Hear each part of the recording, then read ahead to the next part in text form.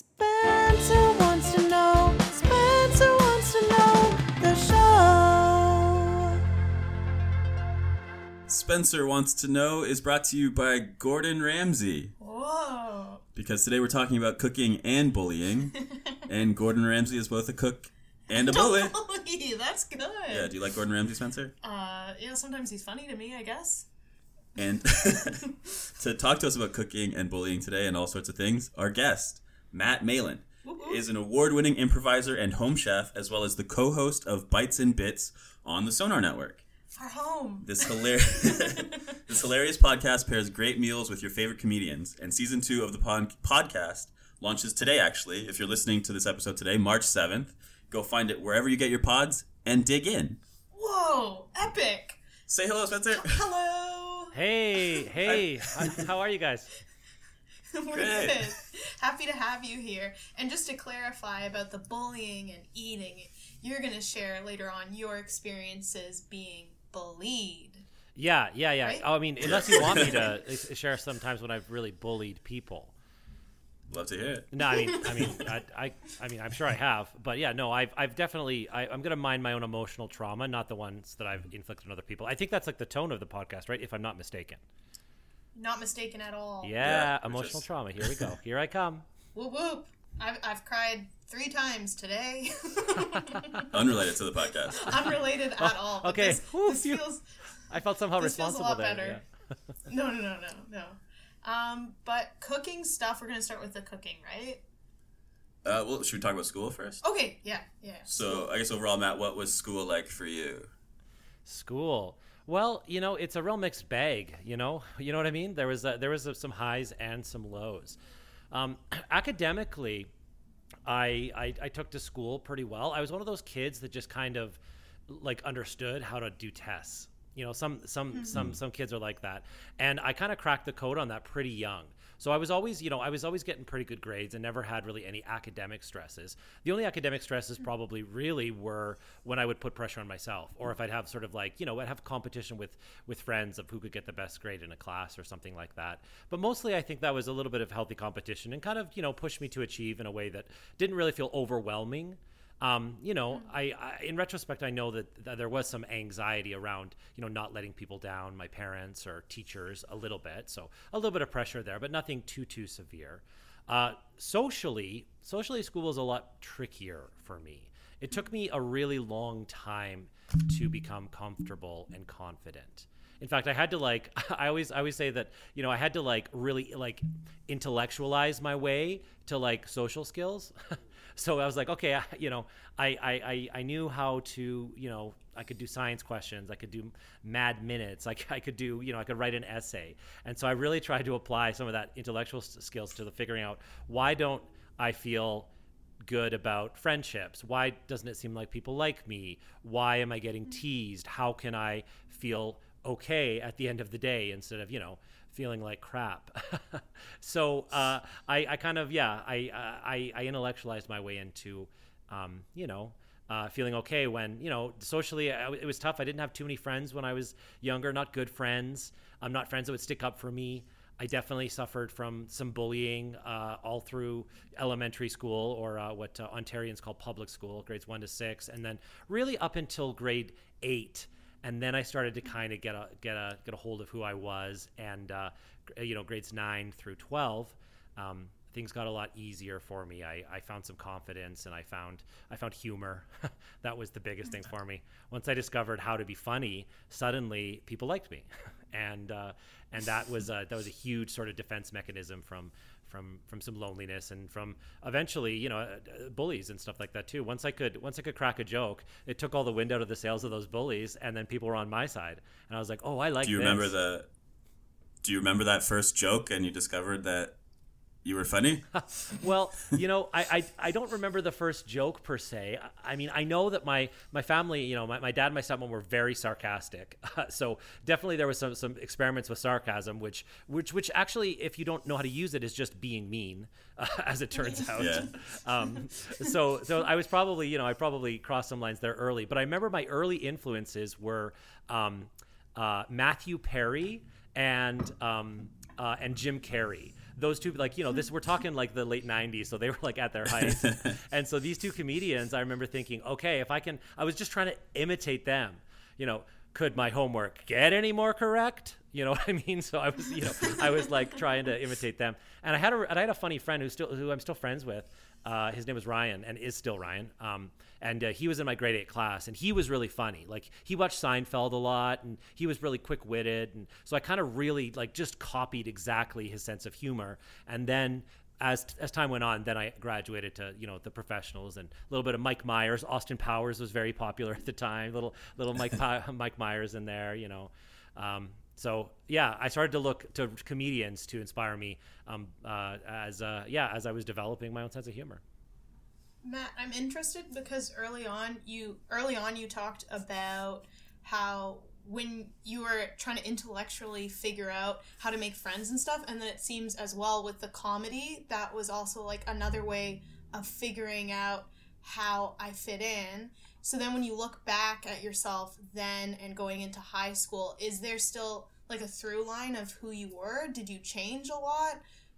Well, I mean, I think the real big challenge for me is, like many kids at that age, between the ages of like 10 to about 13, my self-esteem was just so low, Yeah. And I don't think in a way that I was in real trouble, it wasn't, there was no, thought of self-harm or anything like that. And I came from a supportive family. My parents were divorced, but still I knew they both loved me. And, I had support. I knew that I was loved on a family side. But I came home every day. I remember in grade 7, worst year of my life, I started counting the days left in the year when there was like 150 days left. I was like, okay, wow. Only 150 days left of school till summer break, right? Like that was like X's on a calendar. Yeah, basically like a prison sentence, And I was good at school, and it's like it wasn't that I was struggling with grades. It was just that I didn't feel like I had real friends. And so what I did is I thought, okay, so I need to be confident. I could see that. I could see other kids, and whether or not that was, fake or whatever, I was like, they are confident. I want that. So I'm like, so how are you confident? How does one become confident?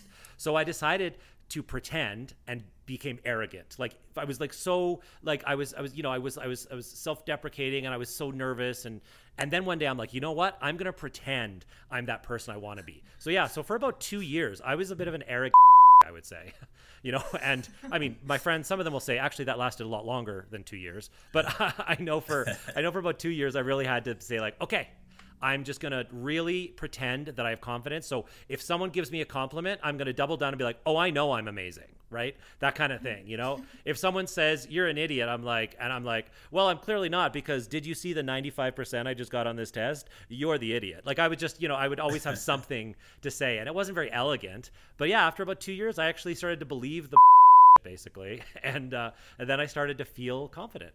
And it was amazing. It was amazing. I guess we should say that we don't swear on the show. Okay. Well, sorry. Now we'll I know. We'll leave it. It's okay. Now I know. Sorry about that.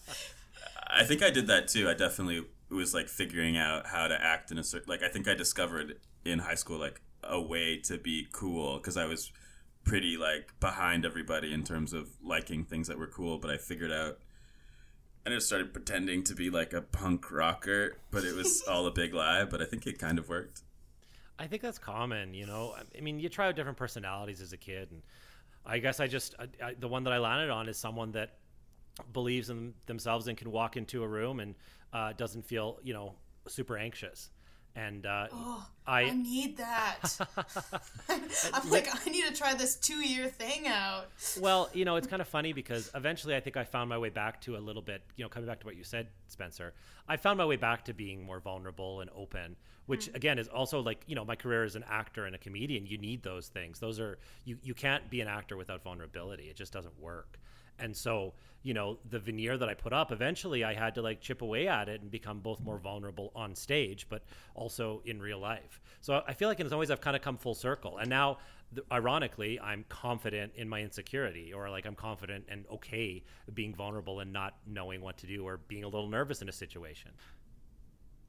Did you do improv in like college or university? What did you end up? Did you go to post-secondary school? Yeah, I did. I studied drama at the University of Calgary, And I did do improv. There was an improv show that you could audition for every year, and I auditioned and got in. You know, I did plays and things like you would do in a university drama program, and I started realizing that my favorite moments in plays were when people forgot their lines. Everyone else would freak out, but I was like, this is the best. And I would like crack a joke, like in character, right? And then I would bring it back. The audience would be relieved. The actors would be relieved. And I'd be a hero, you know, from both the audience and the actors. I'm like, this is so good.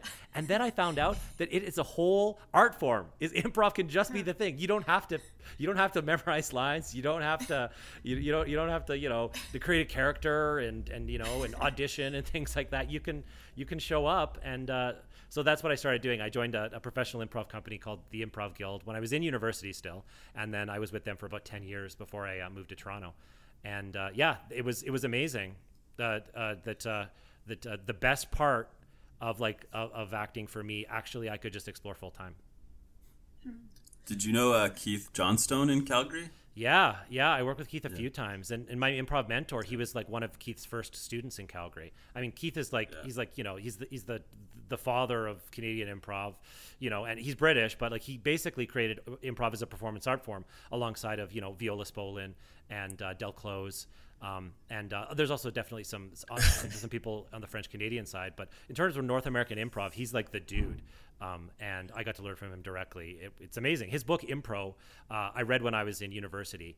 And a funny story about it is there's this exercise in it where you misname objects. It's a classic improv warm-up. You just point at the room, and instead of calling it a chair, you call it a giraffe, right? And you go on and so forth and so on. And so I was reading this book, and before I would go on stage, I was doing The Crucible.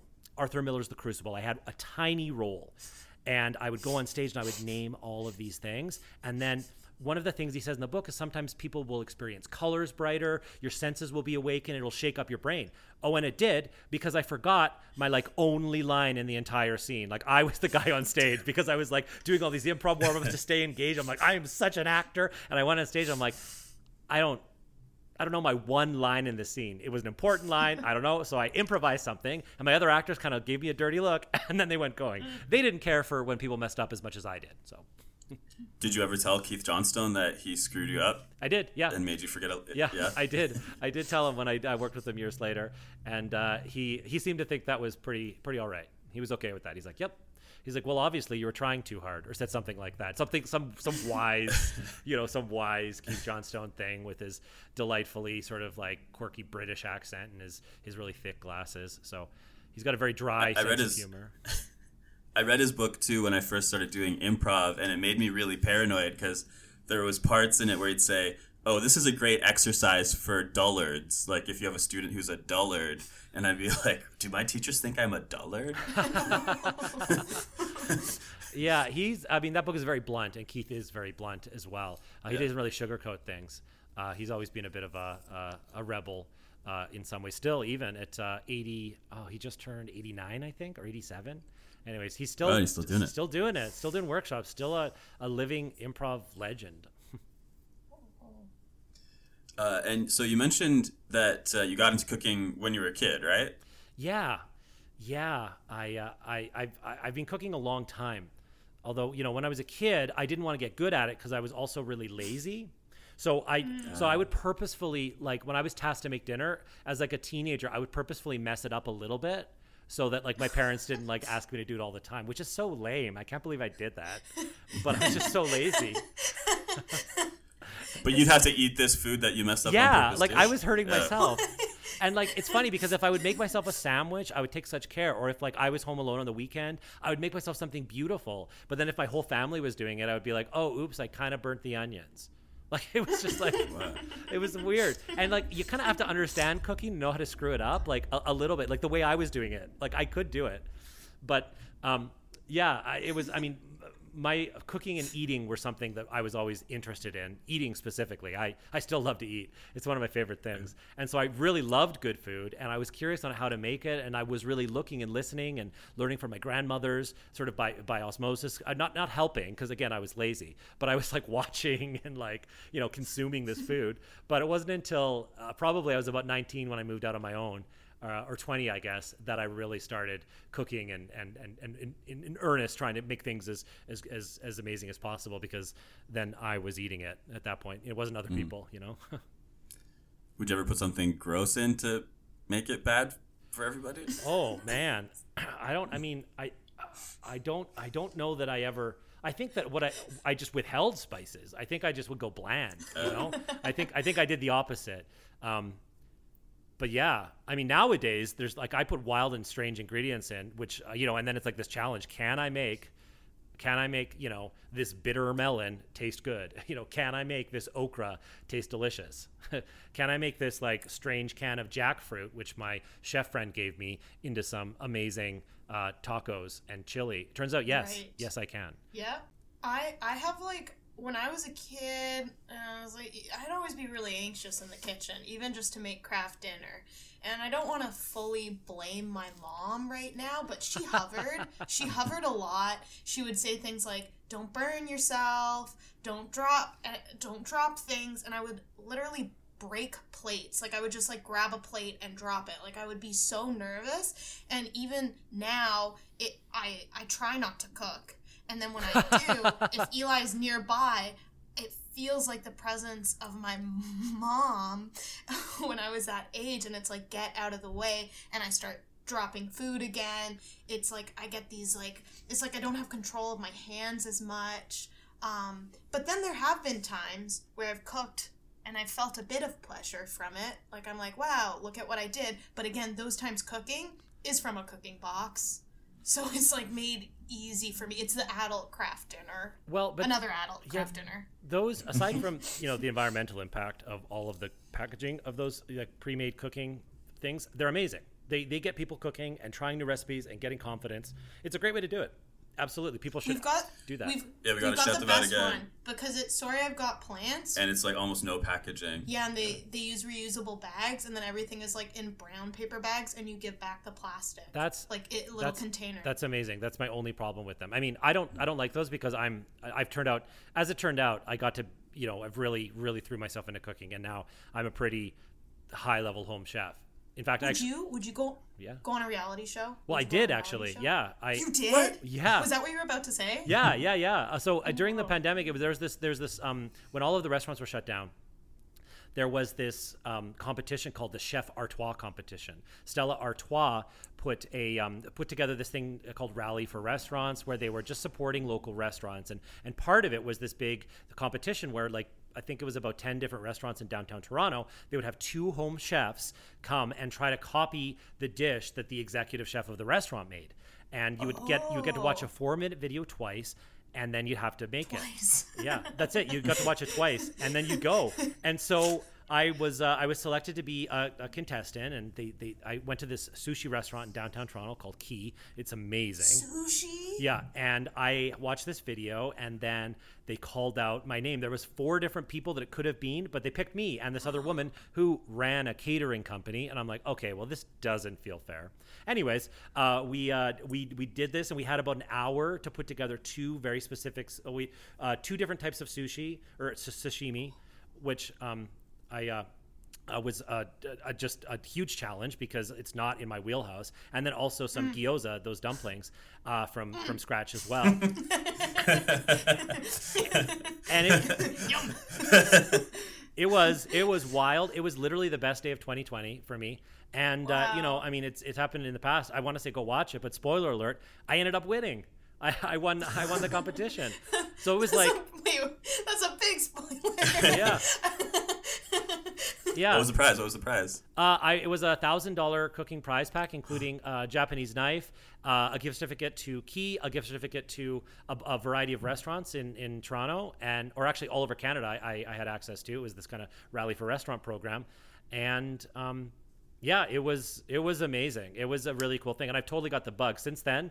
Every time you can apply for something, I do it now. I haven't got another one yet, but I'm like, you just wait. I'll be on CHOP one day. You're waiting. Wow, that's awesome. How did it, when someone wins and someone loses, like the stakes, it's still great what you won, but if it was like 100,000, that would be like more intense between a winner and a loser. But how did you feel like winning? Did you see the other person that lost? Yeah, she was really sweet. Like, that was... We followed each other right away on Instagram. Like, so you're okay, Insta. Yeah, we're not mortal enemies. I mean, the whole thing was it was kind of they gave us, we were both accomplished cooks, but it was a tough challenge, right? And within so neither one of us know what to do. Well, yeah. Do you wet your hands? You wet your hands. Yeah, that's to touch the rice. Yeah, that's part of it. And I called. Wait, have you been studying cooking in preparation for this test we're gonna take? No. I just have seen that. Yeah, okay. You know what I did? I called Ayaka. Oh, did you? Who's a musical director at the Second City, an incredible artist, and she's like, she makes pop music for people, and she's like this, she's a comedian, she's everything. She's just amazing, Ayaka, and she's a friend of mine who's Japanese, and she's worked also in Japanese restaurants. So I called her when I found out an hour before which restaurant was going to be. So I called her and I said, "Could we talk? Tell me everything you know about making sushi." And so she did, yeah. And the best piece of advice. That sounds like cheating. Cheating. Well, it's using. They didn't say don't talk to anyone after you find out the restaurant. I don't know. I think we need that Japanese knife. Yeah. I think the only way to fix this situation. Give us your prize pack or we expose you. Well, by dropping this episode. Spoiler alert! I also broke the Japanese knife butchering a chicken. So you can have it back if you want. It's got a big dent in it because I was slicing chicken bones. Whoops! Your face. You can see his face. Do you have any guilty food pleasures? All of them. Fast foods or something? Okay. Yeah. I mean, the thing is, I don't really look at it as guilty pleasure because I think of I just think people should enjoy food. I want to enjoy every single meal. And I don't really have, on my podcast, we actually had Courtney Gilmore on, who's this incredible stand-up. And on her episode, it was about guilty pleasures. That was the whole theme of it. So we talked about this extensively on Bites and Bits. And her and I both sort of commiserated that we don't really have, we don't have a lot of guilt around food. I mean, I was raised Catholic, so I have guilt about a lot. But not about. It is Lent right now. It is Lent. Oh yeah, I mean, I should say I'm a recovering Catholic, so I don't want. Okay. There's no bone in my body that is currently Catholic. But I was raised guilty about a lot of things, but not food. Not food. Food was always a thing I could enjoy and still can, luckily. But I'd say in terms of traditional guilty pleasures, fried chicken, that's got to be the one for me. I love fried chicken so much. Do you like Popeyes, KFC, Church's? Which one's the best? Well, Popeye's definitely the one I go to the most. But even more than that, I do try to find the local joints. I'm all right, let's go to the neighborhood spot that's doing fried chicken. I want to find out what what one guy's fried chicken tastes like versus the next.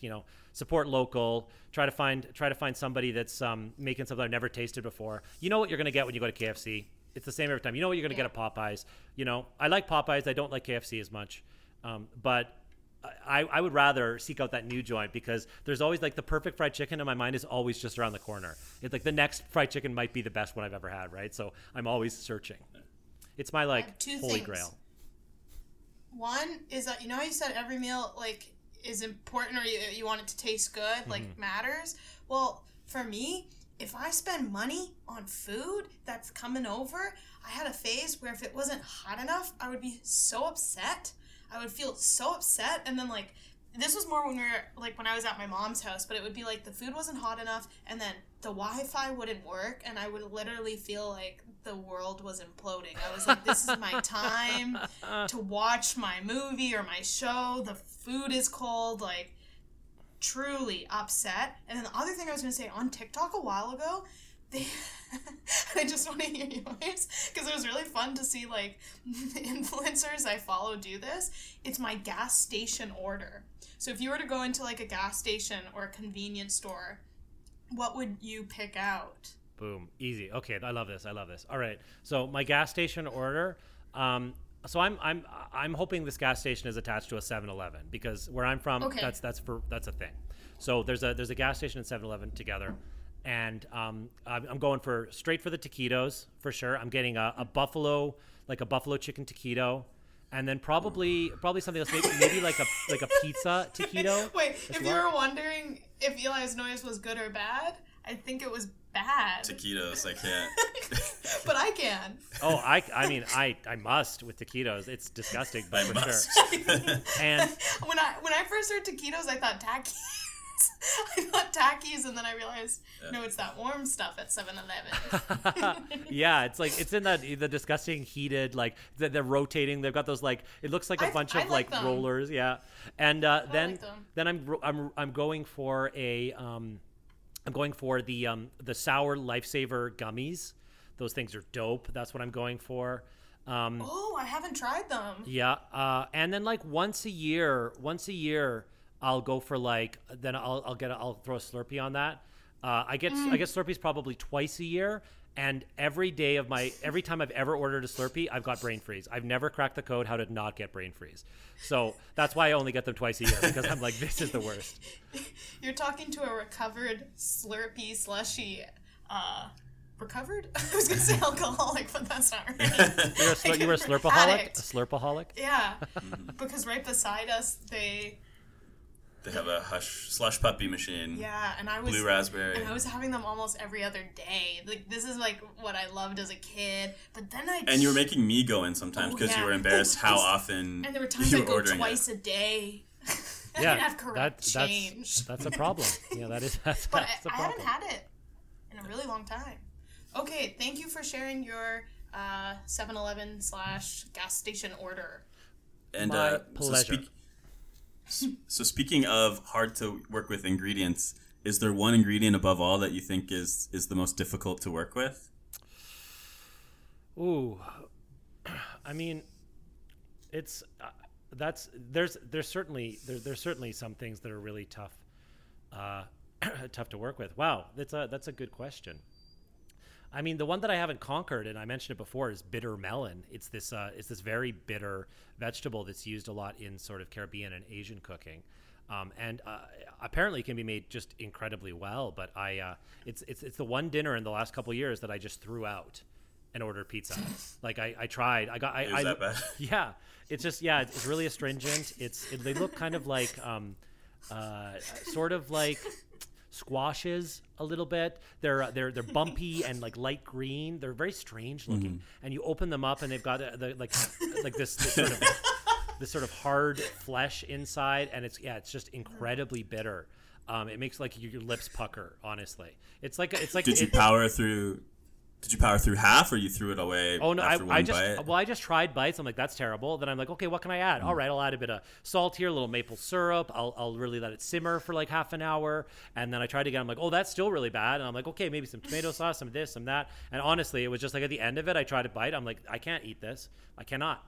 So since then, I've done some research, and I am willing to give it a second go. But I was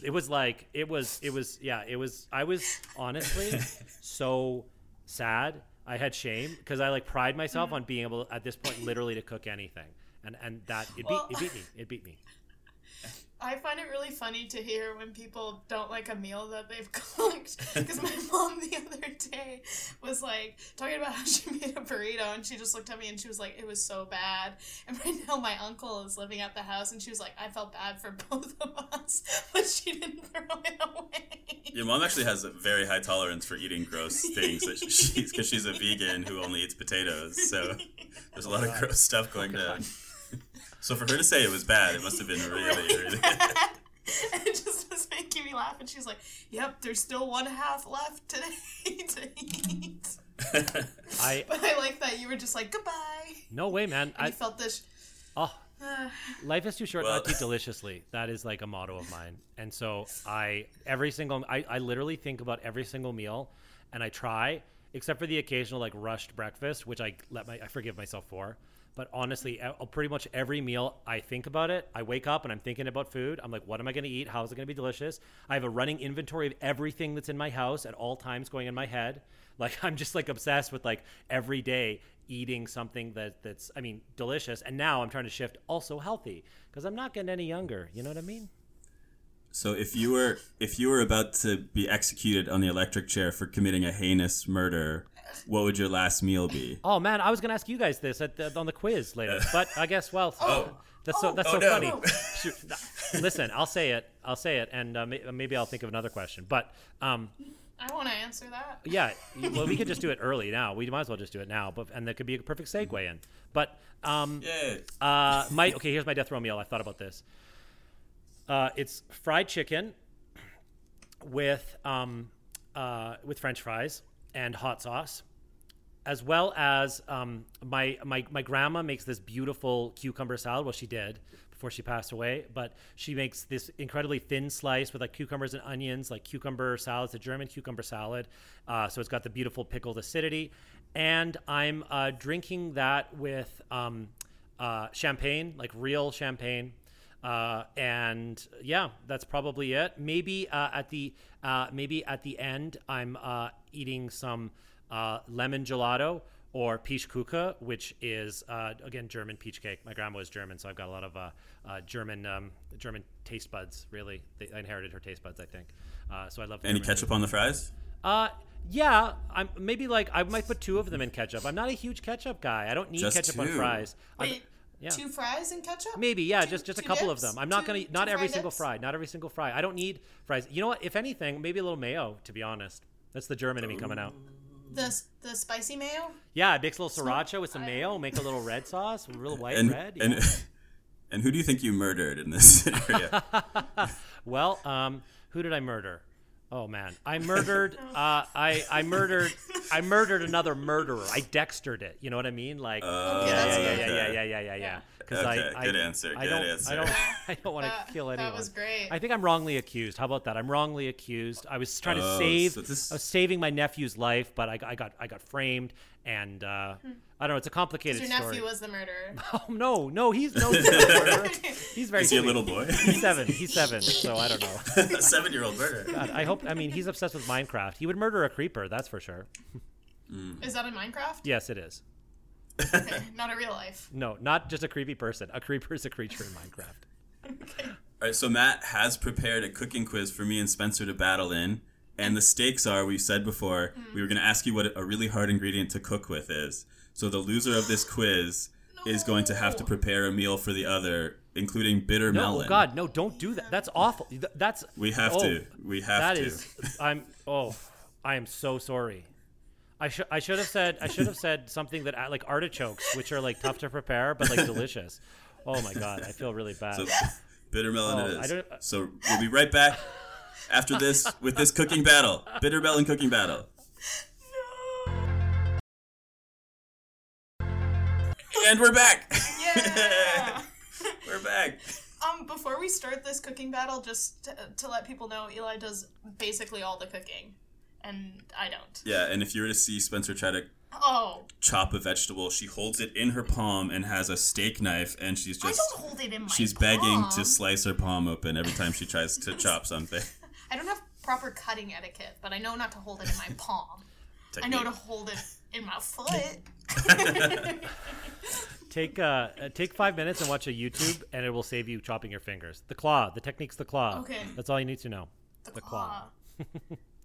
From Toy Story. The claw. Yeah, exactly. I watched the video Matt said to watch. I didn't really get how it would help me with cooking. But it did make me respect Tom Hanks even more, you know? All right. Okay, great. Okay, so I've prepared a short cooking quiz. So some of the questions are hopefully easy. I mean, I think they're easy, but to me, I know a lot about cooking, so things are easy. But some of them are going to be a little trickier, some of them a little easier. And yeah, so how do we want to do this? Now, like some of them are, is it the first person that answers, or do you both answer? How do you guys want to do it? I think because I know Spencer's cooking knowledge is so terrible, I'm going to let her try and answer first each time. I love it. That's amazing. Yeah. I love the preemptive nervous giggles, Spencer. You're like, I know you've done a lot of quizzes. I feel like bitter melon, Spencer. You've done a lot of quizzes on this show, but how do you think, like in terms of cooking, do you think you feel less prepared or more prepared than your average quiz on Spencer Wants to Know? Oh, they're all the same. So very little prepared. I love it. Okay, great. Okay, so first of all, here is the very first question. Nice, Matt. Okay. What is the term for putting dry ingredients through a strainer to prevent lumps? And I've got multiple choice for you, okay? So what is the term for putting dry ingredients through a strainer to prevent lumps? Okay, is it A, shaking, B, sifting, C, selecting, or D, delumping? Okay, I was going to originally say delumping, but now that I've heard it, it's B, sifting. All right, Eli, you want to weigh in on this one? I knew it was sifting without the multiple choice. Whoa! Okay, huge flex. Huge flex. I liked a lot of them. Selecting, delumping. Those are all fun ways to cook. Okay. Get these lumps 1 out. point for Spencer. 1 point for Spencer. Ow. 1 for 1. All right, great. Okay, so you guys are tied, I guess. All right. Guess you're not feeling too good about your decision to let me go first. Well, we'll see. I hope it gets harder. All right. So, in baking, what is usually the first step of a recipe? In baking, what is usually the first step of the recipe? Is it A, put all the ingredients on the counter, B, preheat the oven, C, sift the flour, or D, measure out all the ingredients? Okay, my original answer was going to be butter that pan, but as that isn't an option, I am going to say you want to... It's really hard. I don't know if it's oven or put the ingredients out first. I'm going to say ingredients out first. All right. Eli, what do you think? Is it the oven? I'm going to have to go with preheat the oven just to have a different answer. It is preheat the oven. All right. Yes! Or usually... But I was like, what if it takes me too long to get the ingredients out and then the oven's so hot it stresses me That's not a out. thing. Yeah, that's not a thing. But usually what I do, I when I'm baking, I try to multitask. So often I'm literally taking ingredients out of the cupboard while I'm turning on the oven. So if you're me, you're flaunting the rules a little bit. So I had to split the difference between your answers personally. So I'll give Spencer half a point. Great. Okay. What? Wait, do I get half a point? No, you get 1 full point. used to But it. you know, this is also very Okay. arbitrary. I might make you lose just for fun. All right, great. Okay. Yes. So, number 3 here, third question. What does it mean to julienne something? To julienne something. Is it A, vigorously shake, B, cut into thin strips, C, add butter to a vinaigrette, or D, salt for an extended period of time? It's cut into thin strips. All right. I feel good You about feel good this. with this one? I agree. Cut into thin strips? Yep. All right, you're both right. Look at Yep. that. Okay. Whoa. Oh, no. All right. Spencer is honestly killing it so far. I mean, I guess you are too, Eli, Because but of these multiple but I choice. think I've got to make it harder. I'll take away the multiple choice. I'll just make you guess it. Yeah, No, we have to. No, You have to. no, that Yeah. is my lifeline. That is my life Take it jacket. away. That is my cell phone with data. It's your oven. Okay, mitt. there's a few here now Yeah. that have no multiple choice. So get ready. Yeah. Buckle up, all right? Sharpen those knives, Spencer. Here right. we go. How many You guys stabbed me. This isn't Among Us, I usually Eli. stab Okay, him. this is a cooking quiz. Okay. All right, great. How many milliliters are in 1 cup of liquid? Oh no. This is gonna be bad. Do you know, Spencer? How many milliliters are in like the cup you just drank No, like a cup. It's a, Like a standard yeah, cup. it's a measurement that you use in baking. from? Right, that cooking. that little the green one we have in our cupboard. It can be any color. Yeah, ours It is can green. be any color, but yeah. How many milliliters? You got it. 850. 850. All right, Eli, what do you say? 250. Eli with the win. Look at that. Okay. Yay. Oh, all right. No. Okay, so yeah, you're definitely Eli is in a commanding lead. Okay, Spencer, you got to catch up here. Okay, all right. I'll save that one for later because I'm going to take away the multiple choice to make it very hard. All right, great. Okay, so if you are cooking and you pair a carrot, what are you doing to it, Spencer?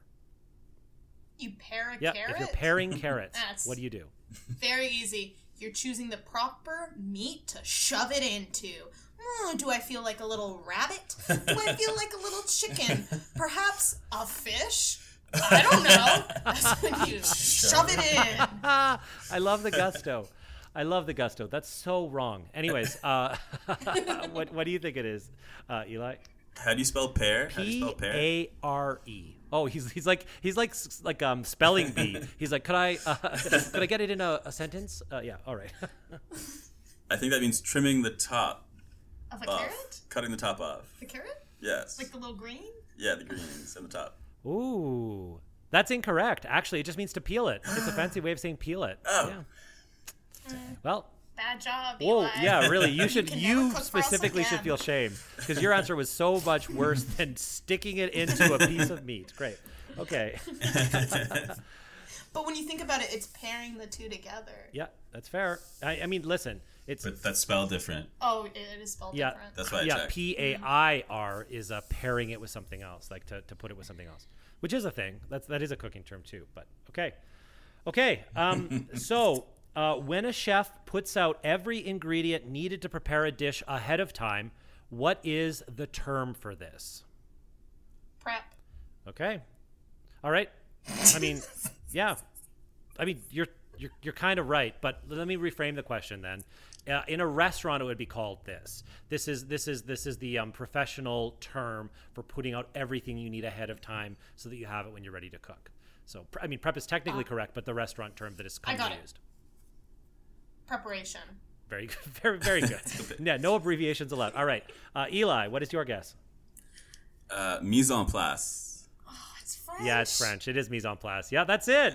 Yeah, because like French people think they invented cooking, and that's definitely not true because people cook all over the world, and there's definitely a lot of different styles. But in terms of Western cooking, French is kind of the foundation, and so no matter what restaurant you're in, basically, if you're in almost any North American restaurant that is sort of makes Canadian or North American or European style food, it's mise en place. And even at home, I call it mise. Chefs just call it mise for short. Okay.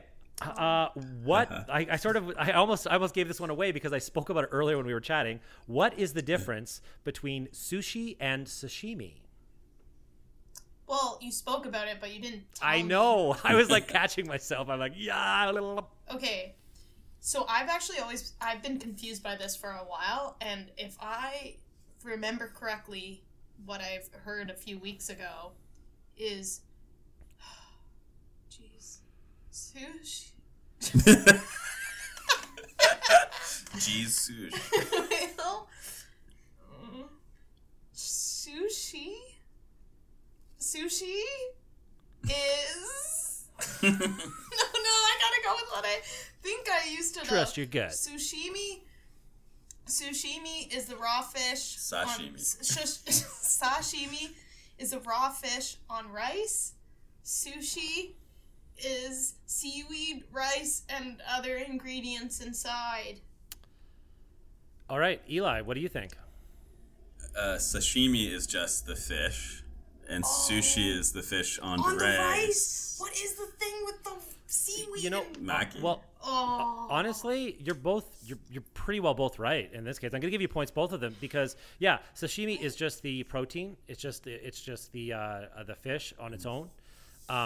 And sashimi is just it's anything prepared with the vinegared rice in bite-sized or sushi is anything with the vinegared rice in sort of bite-sized pieces. So it can be on top, or it can be in the rolls or anything like that. So sushi doesn't even have to have fish in it technically. But sashimi is the actual fish itself. So I think you guys were both pretty close. I'm going to give you both points. Yeah. Okay. Here's another one. We got a couple questions left here. All right. So Spencer, you basically need to go like 3 for 3 on the last questions here in order to beat Eli. But we're gonna find out. Okay, Spencer and Eli, what temperature does water boil at? Oh, we've actually covered this in a past episode. Does Spencer remember? In our temperature episode. Do you remember, Spencer? It's a very important thing for cooking.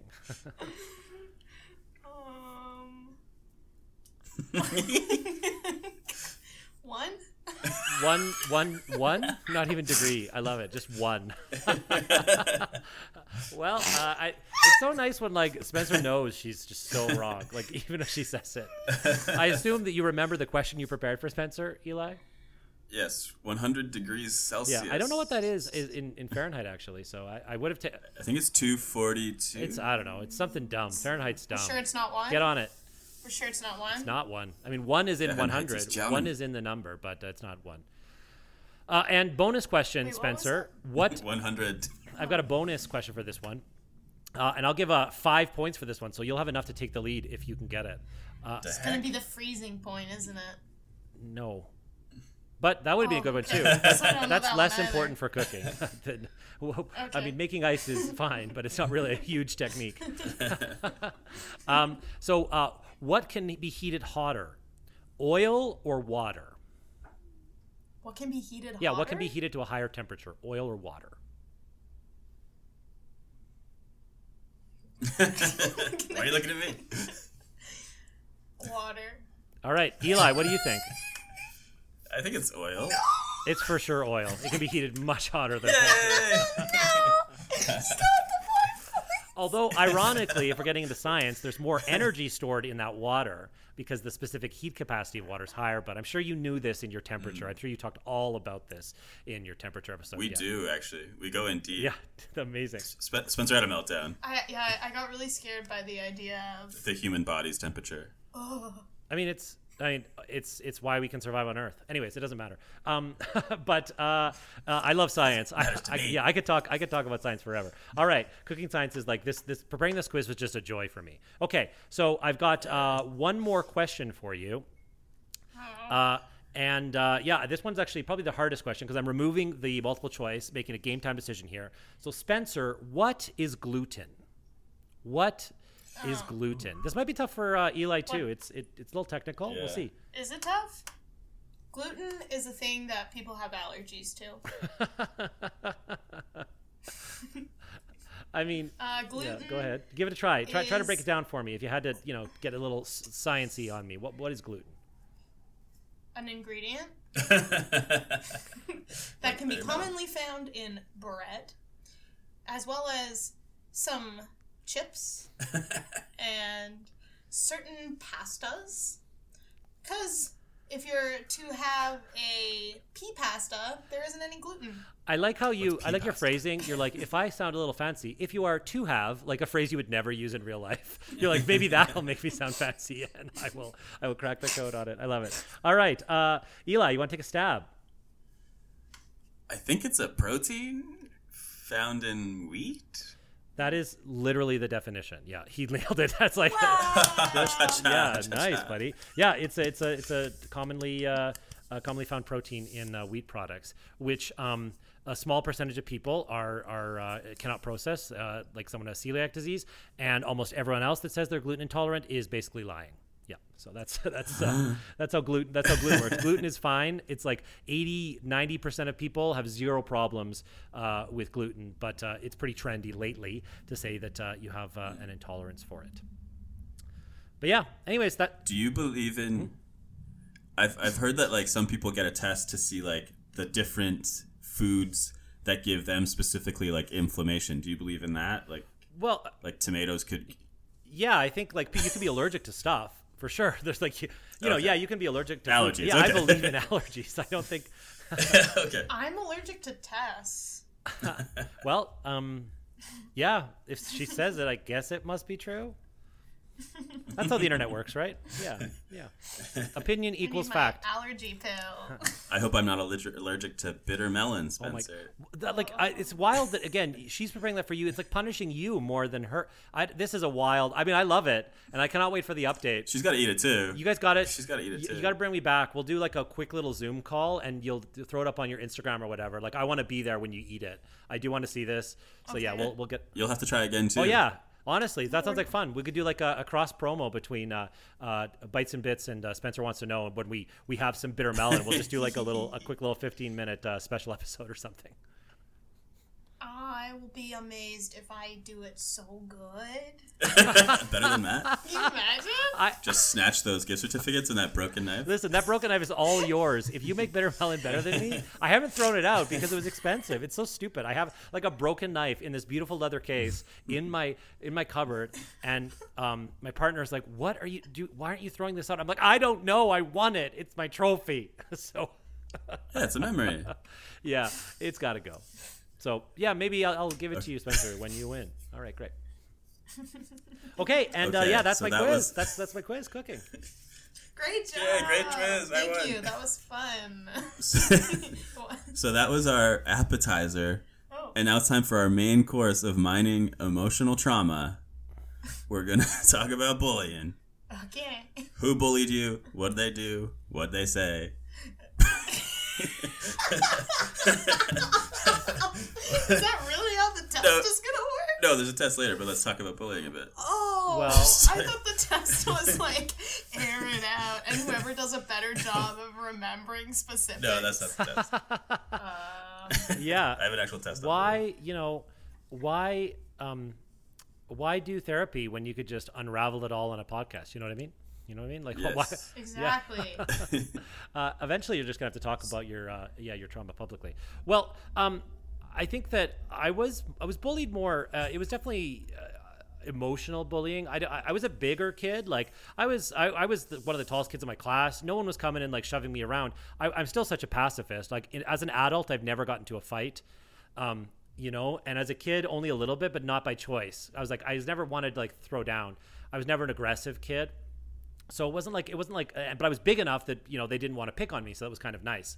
But it definitely was like emotional. I remember one story which kind of epitomizes things. I think I was in probably grade 5, maybe grade 6, and this one bully in my class, him and his best friend, they were trying to get me to eat those little rocks that they used to put in playgrounds. Those like little tiny stones they used to put on there. Oh, no. And so they're like, you got to eat these. Yeah, you got to eat it. And they were like kind of chanting and forcing me, and they were kind of like pushing me a little bit. You got to eat these rocks. Oh, and I gosh. was like, no, I don't want to eat these rocks. And they just weren't letting up. And no teachers were coming by. And my sister saw what was going on, who was 2 years younger than me. And she had like pointy, like those shiny, pointy black kid shoes, like the like, kind of fancy shoes that like Yeah. little girls might wear for a special occasion. And she came and she kicked one of them in the shin, and he started bleeding.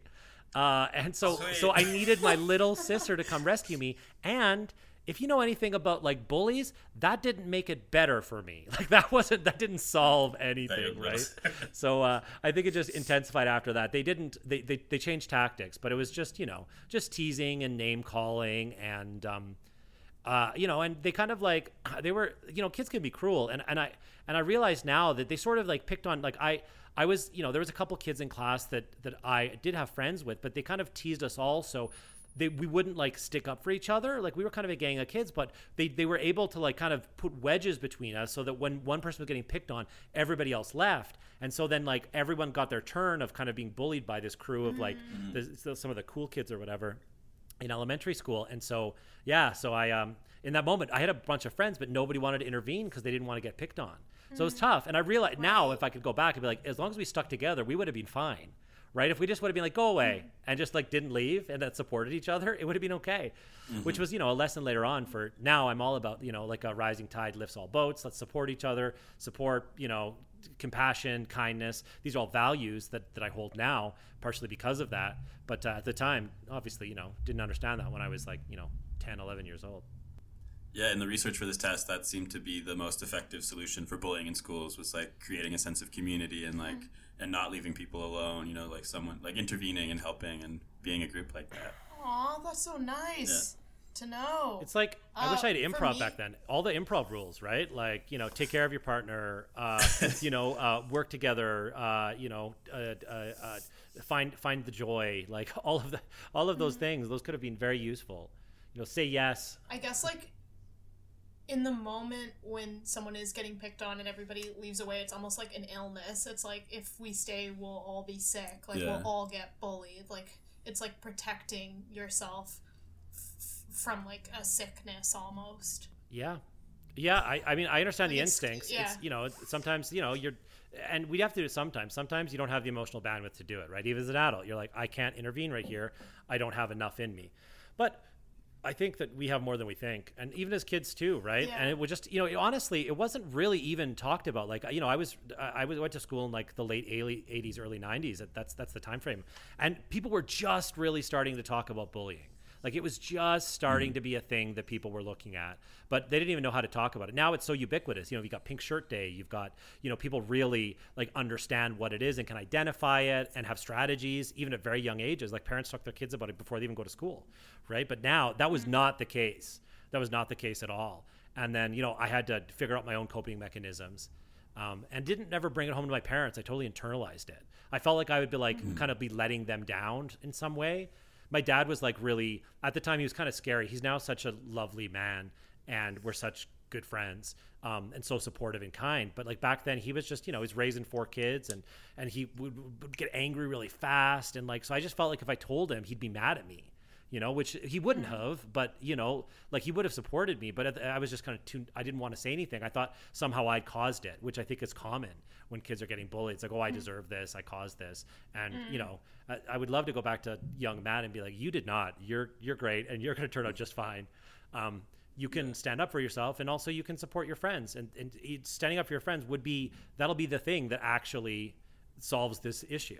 Like, you know, like being. I have a lot of regrets about like moments when I could have been kinder as a kid, or stepped in and helped someone who was getting bullied, you know, and I just didn't do it for what I didn't, I guess, have like the emotional intelligence or whatever at that age to like step in, and it would have been so easy, and I wish I had. It's always it's so beautiful now. I work with kids a lot. I teach kids comedy, and you know they do recognize this now, and they call it out, be like, don't be a bully. And like it's amazing when I watch some kid with confidence, just like there's positive leaders and negative leaders, and bullies are negative leaders, right? And so they lead with fear, and they lead with like, you know, cruelty and people that, and then there's the other side, people that lead with kindness and inclusion.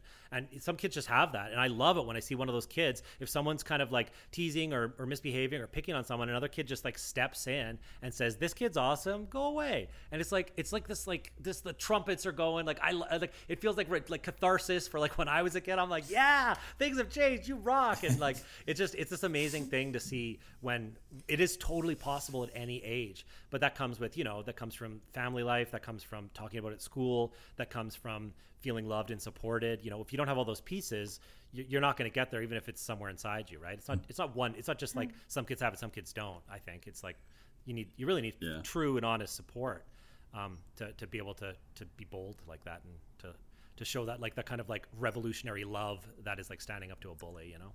I got pushed down a slide, and I told my dad in grade 2, and he made me draw a very detailed diagram of the incident and how hard he pushed me. I've never heard this before. That's it. Like, what was your dad like? What was that going to accomplish? He's like, my dad was a judge, so I don't know if that was the mode he was in. He was like he was going to take it. Crime That's so funny. He's going to take it to school and be like, Exhibit A, my son was. This is the playground. You'll see student X pushed my son at point 21Y. That's so funny. I mean, it's also maybe traumatizing. Sorry to laugh at your trauma. Oh no, I'm okay. I think my dad was actually like the guy that I was most scared of than any bully. I was gonna say he's the bully. Also, my sister, was a couple years older, and she would beat me up all the time, like multiple head traumas. Jeez. And my stepdad would always say, like, to my sister, like, hey, you be careful, one day he's gonna be bigger than you. And now I'm an adult and I'm a foot taller than my sister, but I can't exactly like go. Yeah, you're not gonna assault her. Yeah, it's true. That's the thing. The kids get away with it. That's not a good. Your stepdad should have been more like, please don't do that to your brother. Like that would have been a better tactic, I think. That would have been more helpful.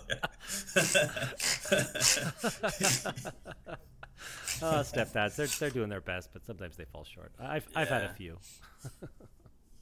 A few stepdads? Yeah, I've had 3. Let's mine this trauma. Yeah. 3, wow. 3? Yeah. What are their names? Was it just 2 actually? Hold on, just 2 stepdads. Yeah.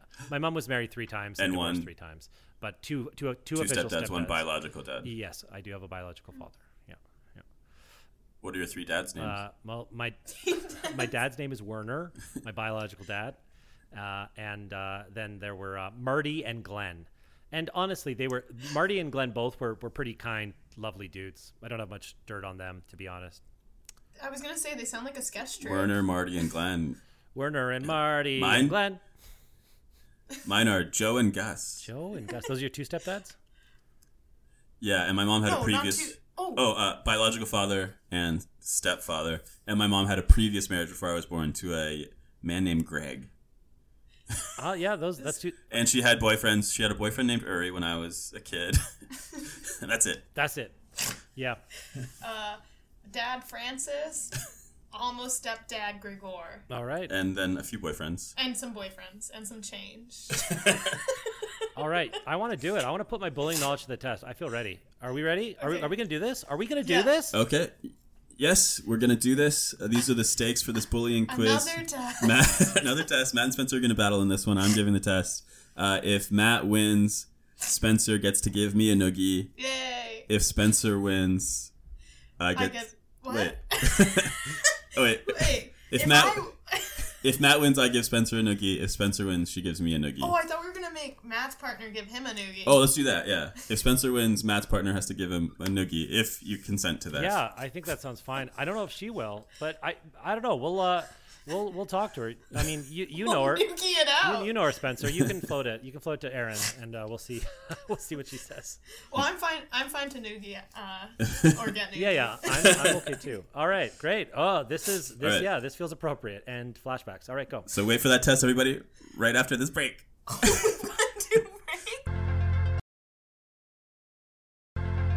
And we're back for this noogie off questions about bullies. Here we go.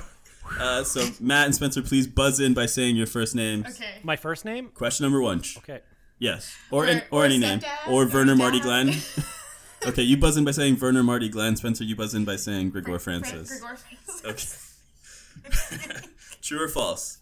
Bully, the word bully, was originally a term of endearment meaning sweetheart, coming from the Dutch word beula, meaning lover. Werner Marty Glenn. Werner Marty, Matt. I forgot their True. names. True. That is true. I knew it would be true. Yes, it originally was a nice word meaning sweetheart. Okay. Question number 2. So that's a point for Matt. Okay. Bullying is a subcategory of aggressive behavior characterized by the following 3 criteria. 1, hostile intent. 2, imbalance of power. And what do you think the third one is? Hostile intent, imbalance of power, and one other 3 defines bullying. Grigor Francis. Spencer. Bad home life. No, incorrect. So it's hostile intent, imbalance of power. And the I would say would be the infliction of physical or emotional harm. I was looking for repetition over a period of time. Okay, all right. Yes. All right, that's fair. Although some people in the bullying scholarship are arguing it doesn't have to be repeated. One incident can be traumatic enough to constitute bullying. That's really my camp. That's the camp that I really ascribe to. So I feel like really that's why that's what I was kind of like really trying to promote that in my answer, Eli. Just so you know. Was that bullying there? Was I doing bullying right there? I don't know. I don't mean to be doing. Yeah, bully me a bit. No, I think that was sarcasm. There we go. Okay. Question 3. In 2015, Japanese scientists had to teach RoboV2. So RoboV2 is a humanoid robot designed to assist the elderly with groceries. They had to teach this robot to avoid this group of people. What group of people did he have to be taught to avoid? This robot. Grigor Francis. Spencer. I'm gonna say robbers. Not robbers. Robbers. Oh, that's very funny. I like that. What group of people? I'm gonna say children. Children is correct. Yeah. Oh. So over a 9-day period, when they let this robot loose in a shopping mall, 28 kids decided to abuse it, throw things at it, punch it, kick it, knock it over. And when these kids were interviewed, 35% of the kids who beat up the robot responded they did so for enjoyment. Oh man, I thought it was gonna be the other way, that like he bullied the kids, like he ended up like injuring 35 kids, but no. Yeah, I thought that at first. No. And if you want to look it up, there's some amazing footage of little Japanese children beating up a robot in a shopping we shouldn't be laughing at those child bullies. Oh, those child bullies. But we are. Question 4. Can there be a positive side to teasing? Gregor, no, that's not me. Gregor Francis, that's Spencer. I have to say yes, because I'm a huge proponent of this. I say this all the time. I think that when you're being teased by people that love you, it helps build emotional resilience. That's such a good 2 words, emotional resilience. That is correct, and it also can be a way to sort of give some bad news in a friendlier way, or to be instructive. Way? But teasing can turn bad, obviously, if it's Sour? done in a hostile way, but it's not always negative. Oh, thank goodness. So that's 3-0. I tease my Matt. nephew because no one else really does. I mean, my sister and her husband love him. You know what I mean? Like, they love him and all that, and they're like really kind to him. Yeah, I know. What? So. Didn't he kill No, someone? he's a very nice boy. He's a very nice boy. Anyways. Okay, wait. I really wanted to say my thing that I would eat.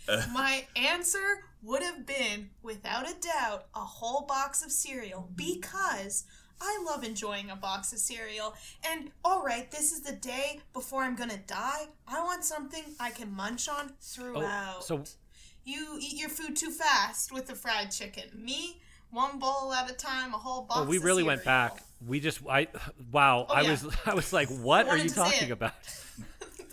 Yeah, I'm on it now. Yeah, I've caught up. I've caught up. So do you guys get why? Because like a box of cereal, you can keep pouring. Yeah. You can take your time with it. It's not going to get too, like, it's not going to turn cold or anything. Yeah. I like It cereal. gets mushy. I mean, It gets mushy. No, but I'm saying like some milk and a box of cereal, and throughout the evening, I keep pouring myself cereal. And who did you murder? Oh, you know. Oh, Me? yeah. Usually it's a lover. Yeah. Yeah, usually. Statistically, yes, that's correct. Okay, question 5. And this is how I got caught. On the podcast. They go back and they review footage. Oh my God, am I an accomplice? I hate this. All right. Oh, but yeah. He was killed with a broken Japanese. How'd she do it? Question 5. A 2020 World Health Organization report looking at bullying in 45 countries and regions in Europe and Canada found that 13-year-olds from this country were the most bullied. The most bullied? From this European country, they were the most bullied. Werner Glenn Marty. I mean, Yes. I hate to pile on, but you know what? It's the time to pile on. I want to say Russia. It was Russia. Does that count as a European country? I don't know. I'm saying Russia. Yes. Do you have a guess, Spencer? I don't have a guess. Okay, I have a hint. The capital is Vilnius. Is that No, Germany? it is not Germany. Vilnius. Oh, wow.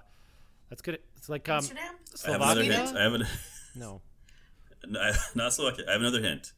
In this country, Easter eggs are not brought to children by the Easter Bunny. They're brought by Granny Veliku Bobute, who has a sunbeam whip to urge her small pony Ukraine? forward. No. Kiev No. is the capital of Ukraine, as everyone should know right now.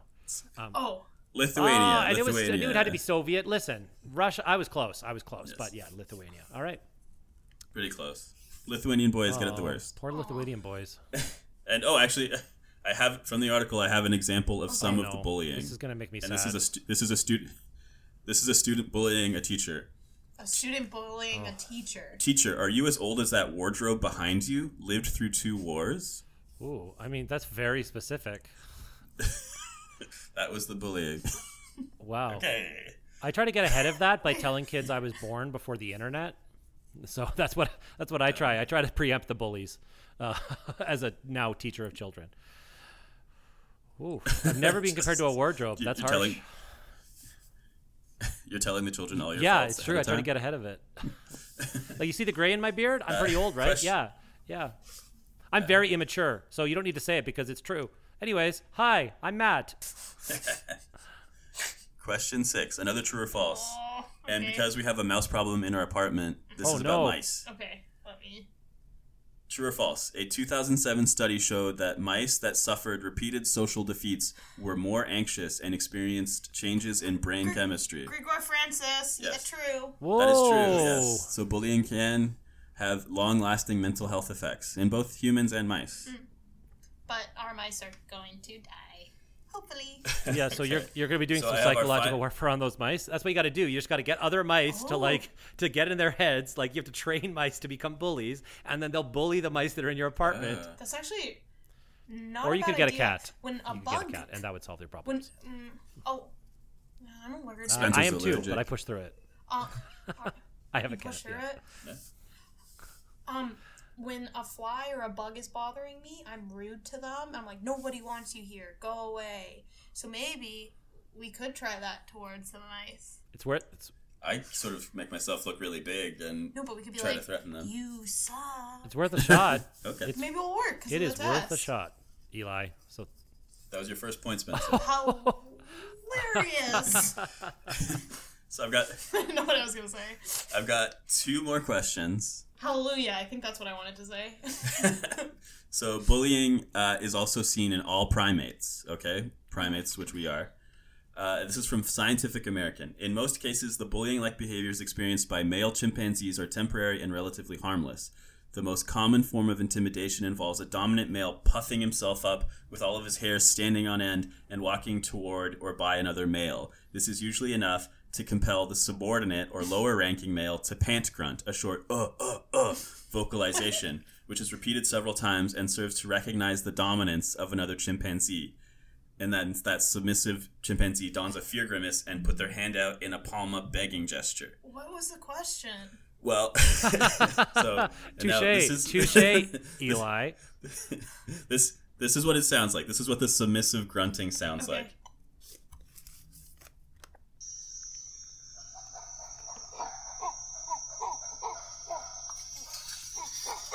Okay, that's the pant grunt. Yeah. Okay, everybody? So, for 1 point, you can use that as inspiration or you can use human words. I want you each to show me your most submissive gesture. Submissive gesture? This Or is sound made, to made me for to get a podcasting. point. This one. Well, you can make a sound. Okay. You can make a sound, like the Okay, pant okay. grunt. Submissive Okay. sound? Yeah, I'm dominant over you. Okay, I'm thinking. okay, I got I'm one. thinking. George Costanza. Pretty good, pretty good. Can you beat that, Spencer? Okay, so I'm scared. You're just showing me you're submissive to me. Submissive. Yes, King. I think that's a point for Matt. Okay. Ooh, yeah. All right. And now, final question. The most dominant display gets a point. So now show me your dominance. Shut the beep up and listen up. They call me the beep beep beep beep tune. My two-tone body will make you swoon. Okay, very dominant. Matt, That's an inside joke. Matt, do you have a dominance? I'll pass. Oh, we didn't even have to participate. Well, that caps off a very dominant performance as Matt has won 6-1. Oh, what a pleasure. And Spencer. And I get to give you a noogie, Spencer. Yes! Okay, listen, it's not a punishment. Mess my If hair it's up. welcome. Oh, Oh, here it goes. Okay, the hand is going up. The hat is off. I'll commentate this. All right, the hand's going. We get some knuckles going on. He's blowing on his knuckles. Okay, here we go. Oh, it's getting in. He's really getting in there. Oh, it was very quick. It looked like she was a good puppy. Good puppy. Another one. It's just one. Oh, you start to feel some friction Yeah. in that. Some heat. Well, you're taking your punishment live on the show. You're welcome. Yay. Good job, Matt. Congratulations. Thank you for being our guest. Oh. Thank you for sharing so much. Thanks for quizzing us. I appreciate it, and I am serious. We're gonna do this cross promo with Bites and Bits. We're gonna see what happens with the bitter melon. I love it. I think the Sonar, we're both part of the Sonar family here, so I think that Papa Sonar will approve. Papa and Mama Sonar will make this happen. And yeah, we'll check back in because this was such a blast. It was so much fun to hang out with you guys. Yeah. Any suggestions on bitter melon cooking? Where to buy it? Where to buy? You can get it at like any Asian grocery store.